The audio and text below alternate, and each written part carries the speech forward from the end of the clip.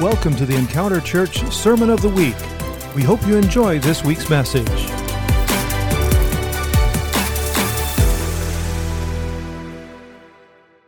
I want to start today and talk to you today about what Jesus did for me. My testimony is our family was basically in poverty, and we were living on 90th Avenue in Oakland, basically in a rat's den. I remember times when rats would jump out of the drawer at me. I remember, putting off one of those roach things in the house and having, roaches fall in my cereal. I remember all these things that we were going through, and my dad was working hard, doing the best that he could. At times, he would go out. He was a singer, a gospel singer, and he had turned down $1 million contract to really sing gospel because he wanted to do what God called him to do. And so I had struggled with that. I would struggle with God. Well, if you were real and if you love me, then why are we in this situation? Why are we in poverty? And then I watched, the neighbor down the street. She would walk like this. Her name was Brula, and she had a hunchback like this. And the doctor said if they operated on her, they said that myself, if God was real, then why can't he heal that lady? But anyway, as I go on, and I was abused, I was molested as a young child, and it devastated me. As a matter of fact, I started to go through life and started to wonder if there was, every day I woke up, can I die today? I started to think, is today a good day for me to die? Because I was so depressed. Then I met a man, his name was Milton Laxington. Milton was a joyful man. He became my godfather. But he also battled depression. Who here has ever battled depression? Come on, he battled depression to the point. And the reason why I found out from him, and his life was way worse than mine. His stepfather was so mean that he made his brother eat a rat for peeing in the bed. Oh, man. And he would tell me stories about what his stepfather did and how he made him watch while he messed around on his mother. And how he ran away at like 14 years old. And all this stuff happened to him. Well, Milton ends up, thank God, getting saved, but he battled. And every time he would get depressed, he would call me. I was in the 8th grade. And he would say, because he knew that I loved him so much. And he called me when I was in the 8th grade, and he said, well, today I'm going to kill myself. And I said, no. And I would talk him out of it, and I would try to always tell him how much I loved him and how I knew that there was a heaven and there was a hell. Because there is a heaven and a hell. Yes. And I knew somebody who died and went to hell. Her name was Arlene. And I remember telling Milton before this, I remember telling him the story that I knew Arlene, that she thought, because she was raised in the church and she would always backslide because of men. She would always backslide. And so she basically, one day, Arlene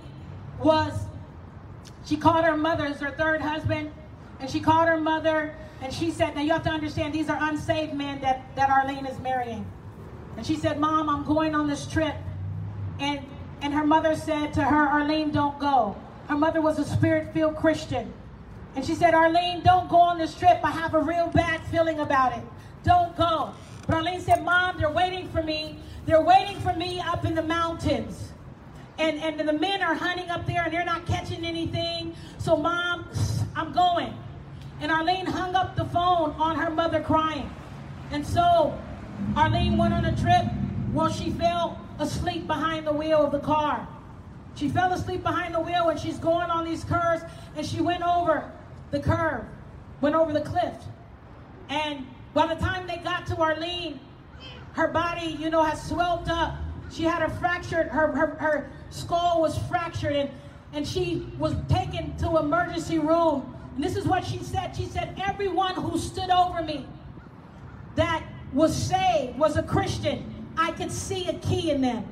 And everyone who stood over me that was not, she said, I could not see the key. And so Arlene said she felt her, even though her mother and her brother was crying out to God to give her another chance again, she felt herself falling. And she said, I cannot describe. She said, I looked in the dictionaries. I looked in the commentaries. But I could not find one word that would describe the grossness, darkness of hell. And she said she could feel it. And she said, where is this devil that I talked about all my life? Where is this devil? And all of a sudden, she could hear a laughing voice behind her, like, I fooled you. I got you now. And she said she started to quote the scripture that she had learned in Sunday school. Yea, though I walk through the valley of the shadow of death, I will fear. But she said she was so afraid. She could not even go on talking. And then she said something that got to me. She said all of a sudden, she said she saw a scroll come down in hell. And it was of everything that she had ever did. Some things were blotted out where she had repented. But written across the scroll of hell was the words L-U-S-T, lust. The thing that she had turned her back on God for. And then this next part really got me. She said she heard Jesus begging God to give her another chance. After all the times that she had lied to God, saying, God, if you get me out of this situation, I'll serve you. If you get me out of that situation, I'll serve you. She said she heard Jesus still begging God to give her another chance to come back. And this is the thing she said. She said what raised her out of hell was the word of God that was inside of her. And it came to life and it lifted her up. And she says, I don't want to tell one person that I went to hell, but if I can save one person, she says, I will. Come on. She says, I will. If I can save one person, she says, I'll tell my story. I had told Milton that story. I told him, no, if you kill yourself, Milton, there is no guarantee that you will go to heaven, because the Bible says, thou shalt not kill. That means yourself too. Oh. I mean, just think about it. Oh. You won't even have a chance to repent. Oh. But this particular day, I had talked to him many, many times out of it. But he said, do you hear the gun? Do you hear the gun? He said, I'm going to tell you something. He says, I promise you that I will not even cry, that I will not even pray. This is my hell on earth. And sometimes we can feel like this is my hell on earth. Hell can't be worse than this, is what he said to me. He said, no, this is my hell on earth.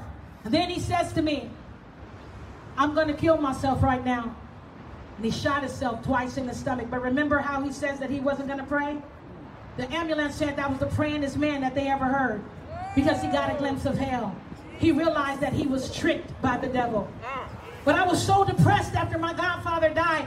I went into a state of deep depression. I remember just throwing stuff all over my room. And I went to my brother Terrence over here, and I said, I'm going to kill myself. I can't take this. This is too much pain. This is too much. I can't take this. And my brother said to me, are you willing to go to hell for your godfather? Do you love him more than God? I thought about that. Then my oldest sister came to me and she said, I want to ask you a question before you kill yourself. I said, okay, what? Did Romeo and Juliet really love each other? I said, what? That's a stupid question. I'm about to kill myself and you asking me if Romeo and Juliet really love each other? Everybody knows that Romeo and Juliet really loved each other. She said, no, they had a selfish love for each other. Because if you look at the story of Romeo and Juliet, Juliet comes up with this serious plan. And this plan was that she was going to pretend that she was dead and look like she was dead. But the message never came to Romeo. And if you understand what happened, they missed each other. So when Juliet saw that her plan did not work, and Romeo really killed himself, and then Juliet woke up and she killed himself, she said they had a selfish love. Later on, I would uncover the fact, if you ever study the ancient Greek civilization, you will discover that there are 4 words to our one-word love. This is for your marriages too. Listen. Storge, phileo, eros, and agape. Storge is a because of love. I love you because of something. I love you because you were there for me. I love you because you give me money. I love you because you let me drive your car. I love you because you let me spend the night over your house. But when the because of goes away, then so does the relationship. Yeah. Everybody say storge because of. Storge because of. Then you have another kind of love. It's eros love. Erotic love, sexual desire. I mean, oh God, you just so fine. Oh my God, oh, I love you. Something about you just turns me on. But it's erotic love. It's a feeling love that goes away. If that face got ran over by a truck, you wouldn't love them anymore. You wouldn't love them anymore. If they gained 100 pounds, peace out. That's eros love, erotic love. Then you have another kind of love, it's phileo love. Phileo love is a family-oriented love. A family-oriented love. A love that says, I can beat you up, but nobody else can beat you up kind of love. I can talk about my mama, but nobody else better not talk about my mama kind of love. You understand what I'm saying? Yes. You in the kitchen fussing underneath your breath, about your mama, but somebody else say something, that's my mama, that kind of thing. Your brother down the street getting beat up, even though you just got mad at your brother yourself and wanted to hit him, somebody else beating up your brother, you ain't gonna let it happen. That's my brother, I'm the only one who can beat him up.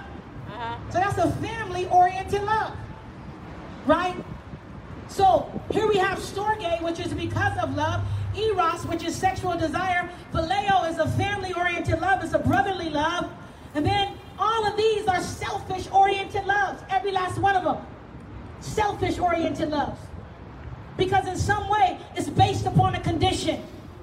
The only example that we have in history is when Jesus was on the cross. And he said, Father, forgive them, for they know not what they do. Yes. The only example when he could have rained down fire from heaven, when he could have sent legions of angels to wipe out the earth, he said, Father, forgive them, for they know not what they do.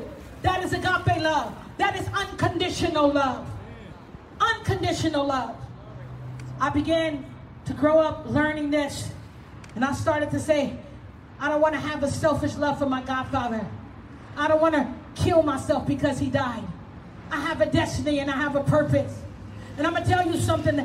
I used to battle depression. I want Carlos to come right now. Come on. Gingy, come right now. Come on. I used to battle depression. I used to battle it so hard that every day. But I'm going to tell you something. I don't battle it anymore because Jesus set me free from it. I said he set me free from it.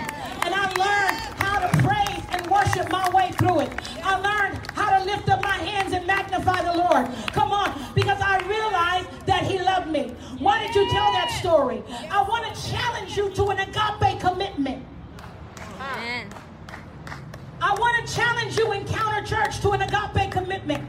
I want you to say, I will not have that selfish love. I will not operate in selfishness. I choose. Everybody say agape is a choice. Agape is a choice. I look at the miracles. I look at the miracles around here. Come on, Monty, come up here. Come on, come up here, y'all. Come up here. I told him to tell, because I want you to understand the transforming power of God. He saved me. He lifted me up out of the pit because of his unconditional love. And I don't care what you have done today. I don't care where you have been. God loves you. For God so loved the world that he gave his only begotten Son. And whosoever believeth in him shall not perish, but have everlasting life. Yeah. We're going to take a few minutes. You ready? Yes. Did I go too long? No. Come on. Come on. Listen. Listen to what God can do. How he can transform your life. How he can transform you and take you out of darkness and bring you to light. And all you have to do is believe. Come on. Woo! Carlos. Good morning. Dear Lord, I thank you for this day, Lord God. I pray that you let your will be done, oh God. I pray for the forgiveness of my shortcomings, Lord, and I thank you for your Holy Spirit, for your Son, Jesus Christ, and the work through them. So once I was dead in my sin, I was in heroin. The Lord delivered me from that. Antes estuve yo atado a la drogadicción en heroína, pero el Señor, el Todopoderoso, me liberó. Hallelujah. I'm talking about a merciful God, a forgiving God, a God that cares, a God that loves us. After many, many years of trying to commit suicide, living in the street, eating out of a garbage can, He delivered me. He never left me. He was always there. And I thought he wasn't. I didn't believe in him. but he got me out of my affliction. And I hate to say this, but many get delivered and they obey and they continue on until they die, until they pass away. But not me. Me, a knucklehead. After the miracles that I seen and how he delivered me from my affliction, that one day when he told me today is the day of salvation, and I did not understand what he was talking about, but I was tired of him following me, talking to me, and loving me. I accepted him. I said, okay, if you're the so-called God, then deliver me from this affliction, and he did. But knucklehead of me, I walked away from him and went back to addiction, not heroin any longer, but other things. But he still was with me. When I walked away, he told me, okay, you messed up, you can come back to me, we go this way, you go my way. Or if you want to go your way, it's going to be harder. I said, I'll see you. I'm going to go my way. I'm going to find out who broke up my family. And he said, I'll see you on the other side. So I went through that road. It was hell. I went through hell and back. Once I got to the other side, he said, okay, here we are. What did you find? Spirits, curses, destruction. And he said, well, are you ready? We're ready to go. I said, yes. At that time when I returned, his blessings were upon me again. My son, Sergio, got delivered from, he was losing his hearing. He never lost it. He can hear better than any human being. My daughter Emma went through surgery. She was not waking up from surgery. We prayed. He came back again. And she's sitting over there. We pray for people that had cancer and they have been delivered. The cancer is not there. We, the church, pray for them. My niece had cancer. We pray for her. She's delivered. She has no cancer no more. Thank you, Lord. After cursing the Lord for so many years and not believing in him, and to know and to see that he is there, that he is real, that he loves me, that he loves you. How can we deny that he is not there? Or how can we believe what the world believes, that he is cruel, that he does not care? The proofs and the miracles speak for themselves. He is always there if we just give him a chance. By no means do I say that I am perfect because I'm continually fighting battles, but he is for me. He is for you. He will deliver you. He will see you through every affliction that you have. There is no battle bigger than him. He knows it all. If we just give him a chance. Amen.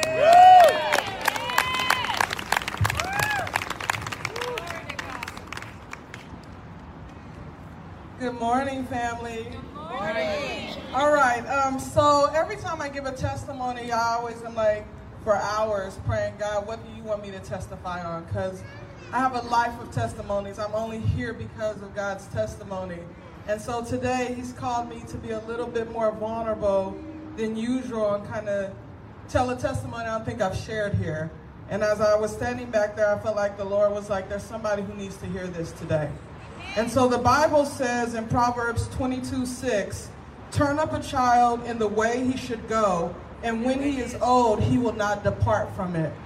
As a child, before I got to college, I went to 10 different schools. What does that equal? Severe poverty. My mother was a single mother. And I remember specifically one day, we had nothing, no food, anything. And when my mom would get to the lowest in her life, she'd go find a church. And okay, Mom, let's go. I'll just go wherever she goes. We didn't have enough gas to get there. We ran out of gas on the way there. She put like $2 in the gas tank.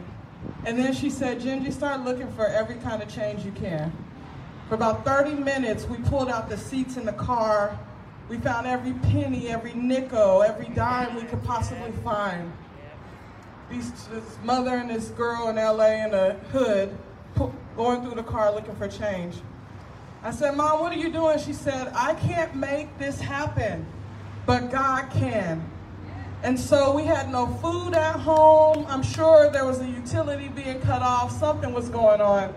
But what I remember, and I don't remember the details because I was a child, is I remember that my mother did something so supernatural and courageous that when we got home that day, we had more than enough food. We had gas in the car. But that's not the blessing. The blessing is that day she planted a seed in me. That even the darkest moments, if I couldn't articulate, she told me, find a church, wherever you're at, find a penny, and God will make it happen. And so here's the vulnerable part of the testimony. I left home at 17 because I was like, if I don't get out now, I'm never going to get out. My family was in poverty. And when I left home, I'm a little nervous, my husband's here somewhere. When I left home, where you at, babe? I need the support.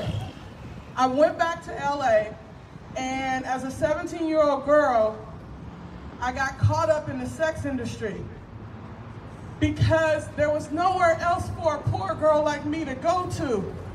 And so I got recruited to be what we called then a private dancer, and I would go out in the middle of the night, in the twilight hours, mama, with a bodyguard into places that a darkness that some of y'all cannot comprehend, but some of you can.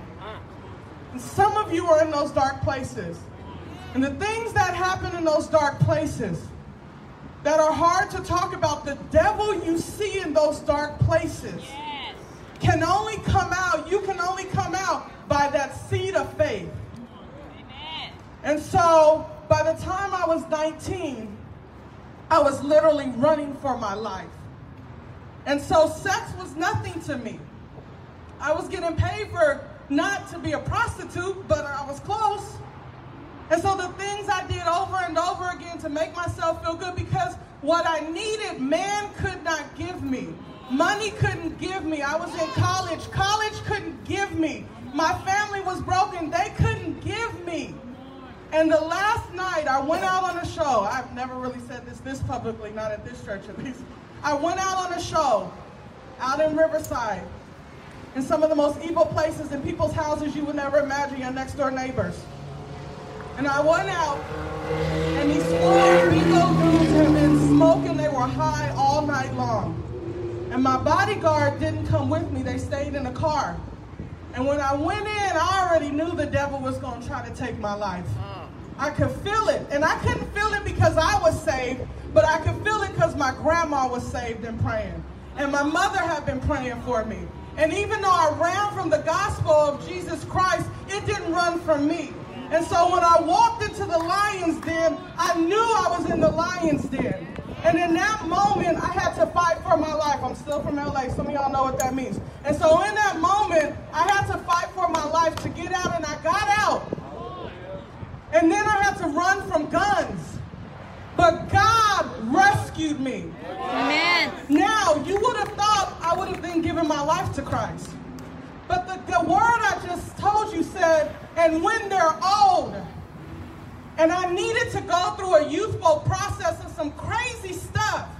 Because by the time the Lord met me on the freeway, me and him, he turned my car radio off. I'm not playing. I don't even remember driving.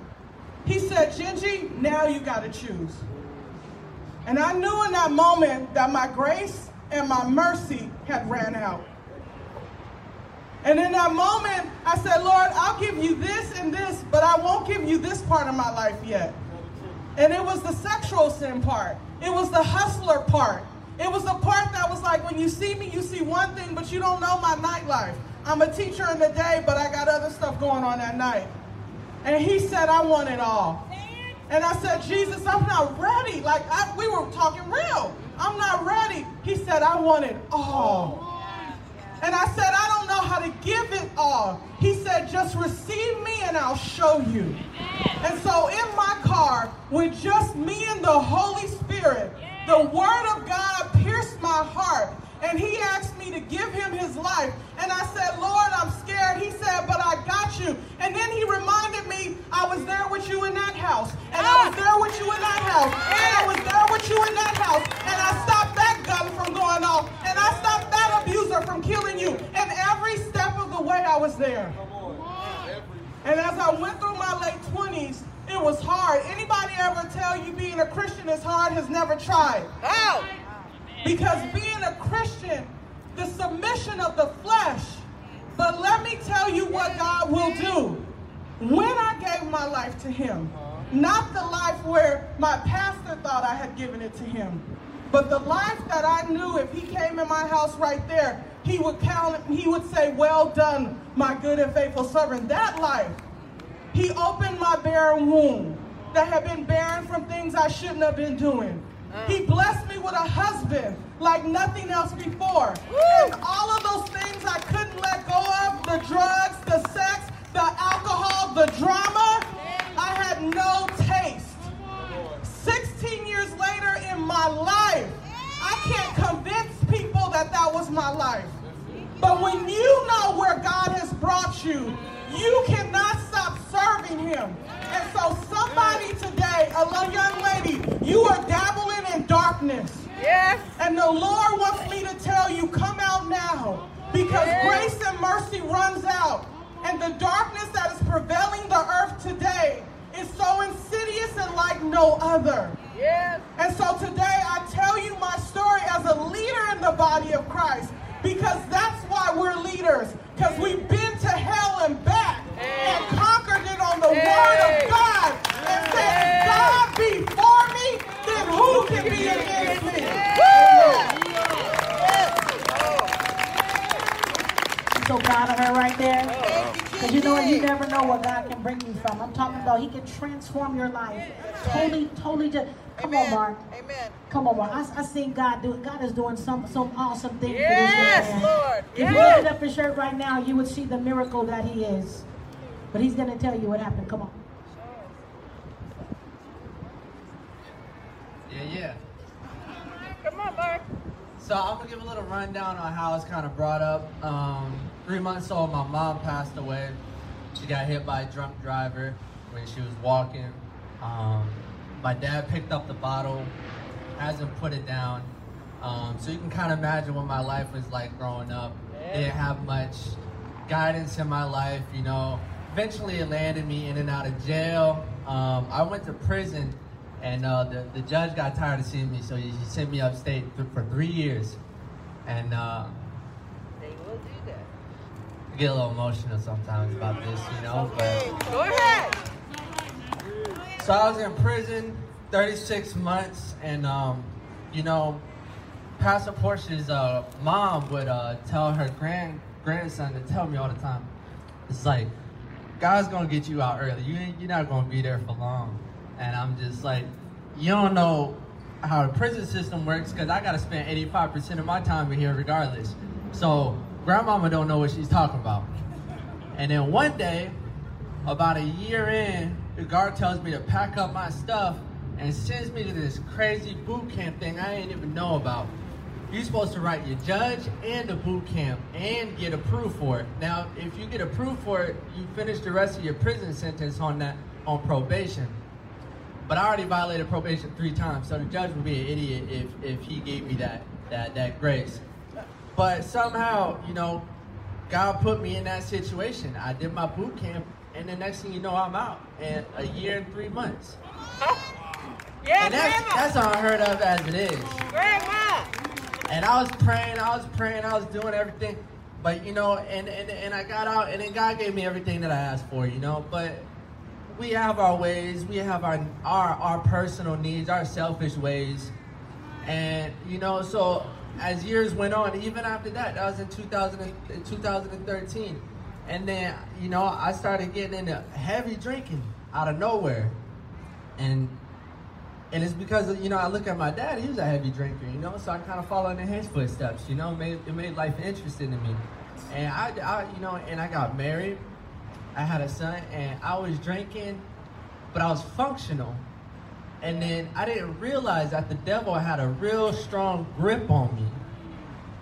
And then one night, it only took one night, but one night I decided to drive drunk, and I flipped my car doing 117 miles an hour running from the police. And that car got totaled, and I'm laying up in the hospital bed. And, you know, I have my brothers and my mom come over there and pray for me. And God got me out of that accident and let me walk out of that hospital with just a scar and a broken collarbone, and that's it. If you would have seen this car, you would have thought that person is gone for sure. So God gave me out of that, but yet again, I still didn't get it. Still didn't get it. There's one more thing I had to go through. And then that's when I learned that no matter what you love in life, God can take that real quick. God took my freedom, taught me a lesson, got me out early. I had a Mercedes AMG, loved that car. God took that away from me. And in that last lesson, God almost took my wife from me. And my son. And I couldn't live like that. Because I saw the misery that my dad has, and he's alone. And I didn't want that for myself. I didn't want that for my family. And when that happened, that's when I realized, God, I get it. God, all the things that I love, all these things that I want, all the things that I push you aside for, you're taking away. I get it. And it took a long time, but it was a wake-up call. Even though I have plenty of those wake-up calls, this was a real wake-up call, because sometimes we literally have to lose everything. God literally has to come through and say, okay, you don't get it, I'm going to take everything from you. That way you can sit by yourself and understand that you have to come back to me.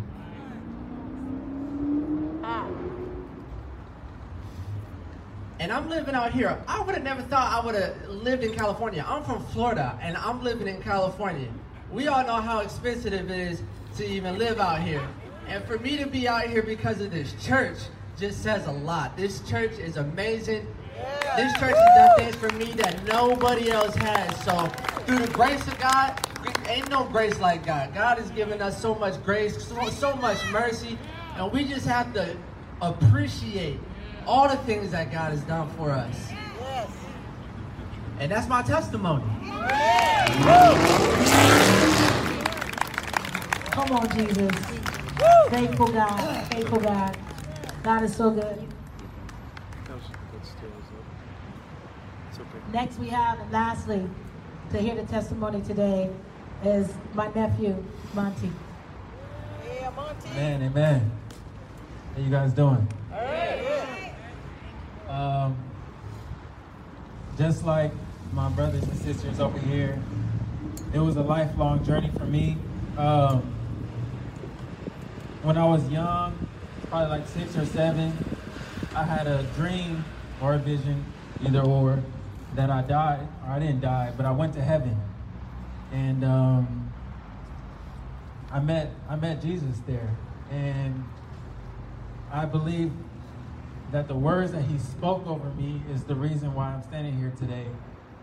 All the way back when I was a kid, you know, I had a dream. I walked heaven with Jesus, and he spoke to me, and I wanted to stay there. And he told me that it's not my time, and I'll be back. But he needed me to go and be a witness unto him. And it shook me up. I was a kid. For like a week or two, I was like a zombie. And I wanted to go back. My mom was like pissed off because I was like wanting to die, go to heaven. And growing up, we used to be forced to go to church. But once we left church, we did our thing, just like a lot of young people that are forced to go to church. But I grew up seeing a lot of miracles, you know, just throughout my whole family. But it still didn't really sway me because I didn't have a relationship with God. I grew up in Florida for a lot of my life, doing everything. You know, when I was a little boy, I want to share this. A lot of my close people that I was around was very lustful, and they kind of forced women on me, and I liked it. You know, but I was a little kid, not really realizing what was happening, but it did something to me. Yeah. You know, it made me think a certain way. You know, it made me have a perspective, lustful perspective. You know, I just loved women at that point, but it grew. I was a little kid. I was probably like 8, 9 years old. You know, and just being around things that I just shouldn't have been. I should have never seen stuff like that, never been around stuff like that, but I was. And when I was a young boy, I used to go to sleep, and the devil used to tell me when I was trying to sleep that I was gay. And I would be like, what the heck? It'd just be a random voice, you're gay. And I'd be like, no, I'm not. And we will literally have an argument while I'm trying to sleep. I'm a little boy. And I used to start crying, and then I would run into my mom's room and tell her, like, the devil is telling me that I'm gay. I know for a fact I'm not gay. You know? I said, he's literally telling me, and it got so intense where I started crying. That happened for years. For years, I battled thoughts that I was gay when I was a boy, just for no reason. For no reason at all. Nobody in my family is gay. I didn't even know nobody that was gay. You know, just random. And I know now, I knew that it was connected to the spirit of lust. The devil tried to take it to the extreme for me to even, it would have been harder for me if I was the total opposite. You know, it would have been harder for me to come back, you know, but I was only halfway as far as being just consumed with lust. And so I thank God for that, you know, for my mom, you know, because she used to rebuke the devil off me almost every other night. Like, you're a liar. You know what I'm saying? I'll be able to go to sleep. Like, I'm good, you know? And I grew up, you know, started robbing and having sex, doing drugs, drinking, whatever else. And I started selling guns, you know, in high school. Middle school, I had my first gun. I started selling guns in middle school. And it was very easy to get guns in the South. And there was one night where my cousin was driving me to a party, and I turned around. We had a minivan. I turned around, and I saw the spirit of death sit behind me. And it shook me to my core. And I turned back around, and I didn't say nothing, but tears started flowing down my eyes. I knew that if I would have went to that party, I was gonna die. Oh my. And my cousin looked at me. I didn't even say anything. He said, what happened? What's wrong with you? And I couldn't say nothing. He pulled over the car, and it took me at least 10 minutes to speak. I just literally just looked straight. I was crying, like I didn't know what to say. I was so scared. And I told him, I said, I just turned around and I saw death sitting behind us. And it shook him because he grew up in church too. And he was like, oh, we're not going to no party. We can turn back around. So we went back to the house. Now. But there was just so many signs and so many signs that the devil wanted to kill me. You know, I was in accidents that should have killed me, flipped the car, just like Mark going over 100 miles per hour. A tree caught me in midair. Those other trees that went through the windshield almost took me out. You know, would have went straight through me. You know, the officer that pulled me out of the car thought I was dead. I thought I was dead, you know. Was in shootouts. Another thing, I moved to Vegas my last few years in high school, got into gangbanging really hard. Something that really shook me in that season of my life. I was driving my friends and my little brother was in the back seat. And after high school, a lot of the gangbangers would go to this gas station because it was walking distance from the school. And I drove by, and one of my homies that was in my passenger seat threw out a gang sign. And we just kept driving. And my homie called me on the phone. And he said, I just want y'all to know that I just stopped somebody from shooting you guys this whole car up. He said there was somebody that was standing right next to me, and when you threw that sign up, he pulled his gun out and pointed it at your car and was gonna shoot it up. And I stopped him and I told him that was my cousin in that car. And it shook me. It filled me with rage because I was like, my little brother's in this car, you know, whoop-de-whoop. But it shook me. And I realized that I was a ringleader, and I was allowing not only my life to be in jeopardy, but the people that I love life to be in jeopardy too. I was putting them in danger. I put him in danger just from being around these dudes, and he's in my car with me, the wrong place and wrong time. He would have got hit first. He was in the back seat. You know, they pointed at the back window. It shook me, but that didn't stop me from doing my thing. But it did make me a little more cautious. I ended up moving to California and to LA with my dad. and getting into it out there. I was about to get into it with the cartel, running drugs for them up and down Mexico. The Lord spared me with that. I was about to do my first run, and I ended up getting into a fight. Got messed up. I fought a 6'3", coked out dude that was an MMA trainer, kickboxer. Whipped my behind. Yeah. But I ended up going to Florida, partying, came back out here, and I felt the pain in my leg that was very severe. And I was with my dad and my little brother in the hotel, and they was about to drive to Modesto. We was living in LA. And I was like, man, I feel weird. I don't feel like I should be alone. I'm smoking weed trying to get rid of the pain, but it hurt so bad. I was on Percocets trying to get rid of the pain in my knee. My knee was broken, didn't even know it. I came out here, I called my mom, told her my symptoms, and she told me to go to the hospital. I ended up going to the hospital. They told me I had blood clots, and I had 9 centimeters in my lung, one next to my heart, one in my leg. My doctor was like, man, my husband just died from this 2 months ago. Same thing, same places. And she said, you're a miracle. I thought I was on my deathbed, and it shook me. Because I'm like, at any moment, this blood clot can move and go to my brain and not even kill me instantly. That's that. And I was shook. And I got out of the hospital, and I came to this church. It was the first time I went to church in a very long time. I wasn't even going for Easter, nothing. I was just, just put it to the side. And I came here, and there was a lady named Sister Sarah Jane, and her husband is a surgeon for Kaiser. My auntie told her my story, and she wanted to pray for me. And I knew what the altar call thing was and everything about that. I knew about giving your life to God. I just didn't know if I wanted to do that. Because I liked it weed, I liked it girls. I didn't like girls, I loved girls. I loved money, I wanted to be rich. I wanted to have nice cars, nice things. And I just wanted to be consumed with fun. I was young, I had a very cocky attitude. I thought I could fight really good. I just was extremely overly confident, and I just loved being alive. And I knew that I would have to give that whole mindset up. I knew that I would have to give up living for myself in the moment. And I was an adrenaline junkie. I loved fighting and gangbanging for a reason.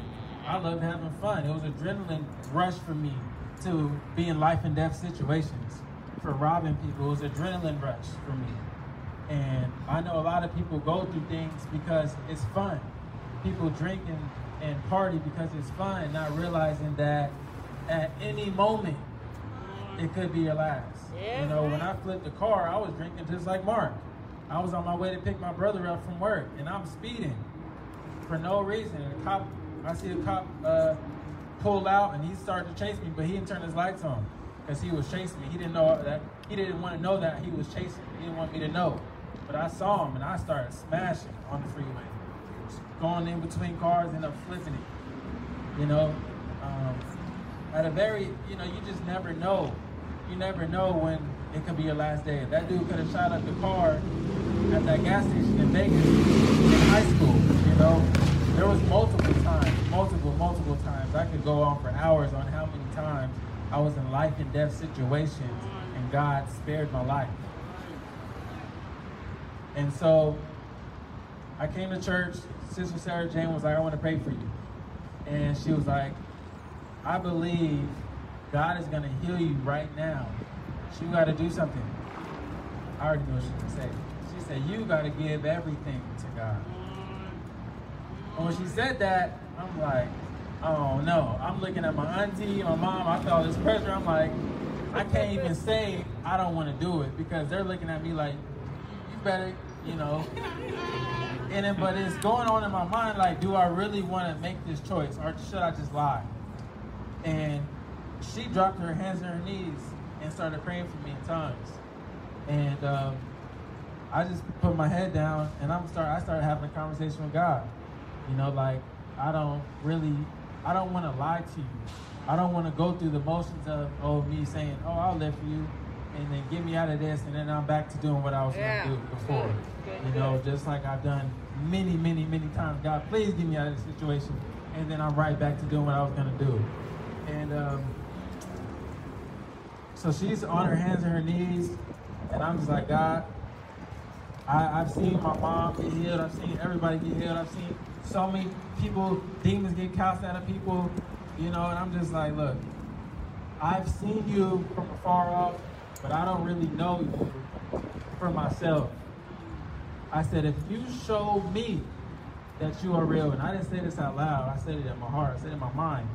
I didn't say anything out loud. I didn't want nobody knowing that I was battling this in my mind as far as making a choice to serve God. I said, God, if you show me that you are real right now, I would give everything for you. Everything. Because then I would know for a fact everything I've heard about you since I was a kid is true. All the things that I've seen isn't some weird stuff going on in my mind, but it was that actually happened. Demons actually got cast out. My mom was actually healed from stage 4 leukemia. You know, all those different things that I've seen with my eyes. My mom being raised from the dead twice, you know, she came back to life. She had internal bleeding. My grandma told the doctors, don't touch her. The Lord is going to heal her. Stop the internal bleeding from killing her, you know. I just seen it, but I'm like, God, I want to know you for myself. I want to know that you're real. If you show me something. Now, my knee was broke all the way down to my ankle, my tibia, and I said, I was on crutches, and they took them from me. I said, if you show me, I didn't say heal me, I just said, show me you're real.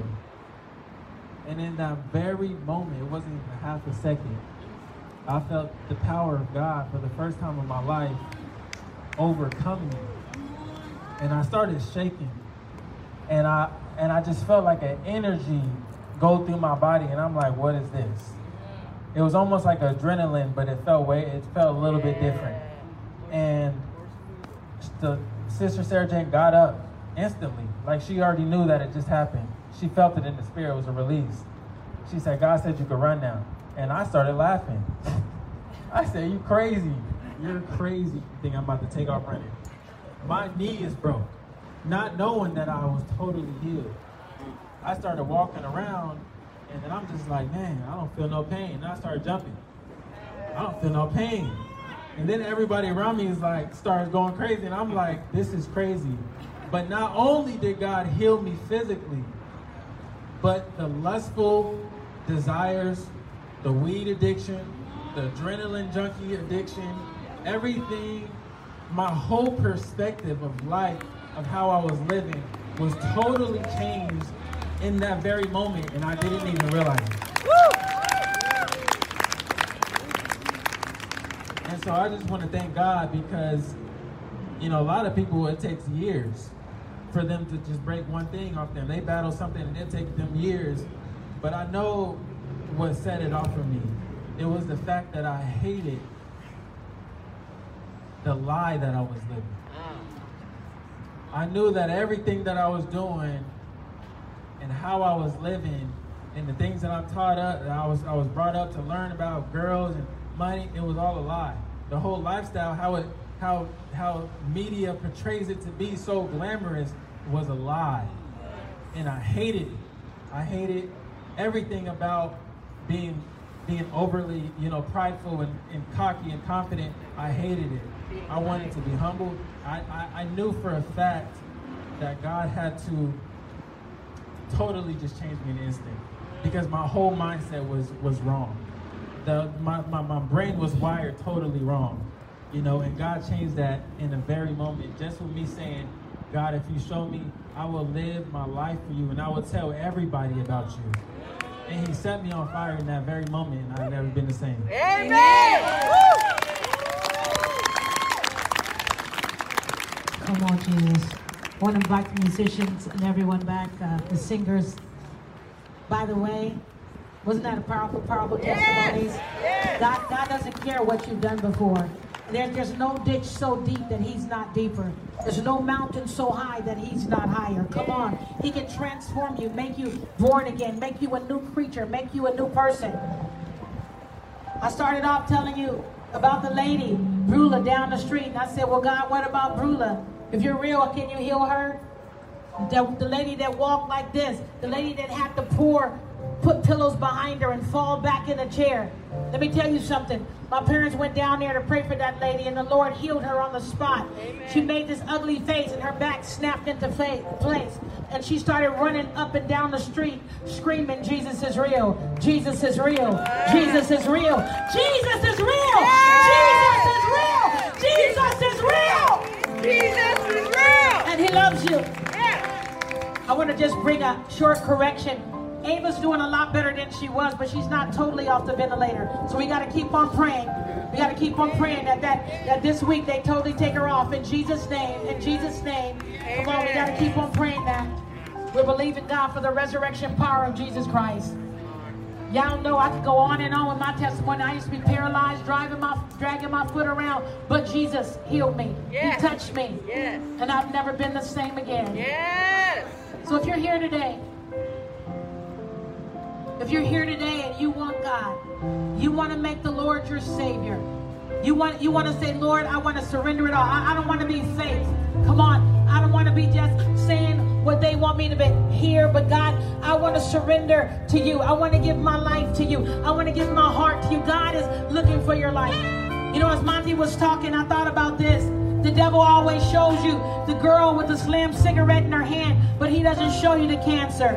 He shows you everybody hot and horny having sex, but he don't show you the 26 significant diseases that you can catch. He always shows you one side of the picture, one side. But I'm telling you right now, you need to get up out of your seat. Somebody right here and just meet me at this altar and say, Portia, you were talking to me today. I'm giving my life wholeheartedly. I'm giving my life full force to Jesus Christ today. Come on, if that's you, meet me at the altar right here. We're going to pray for you.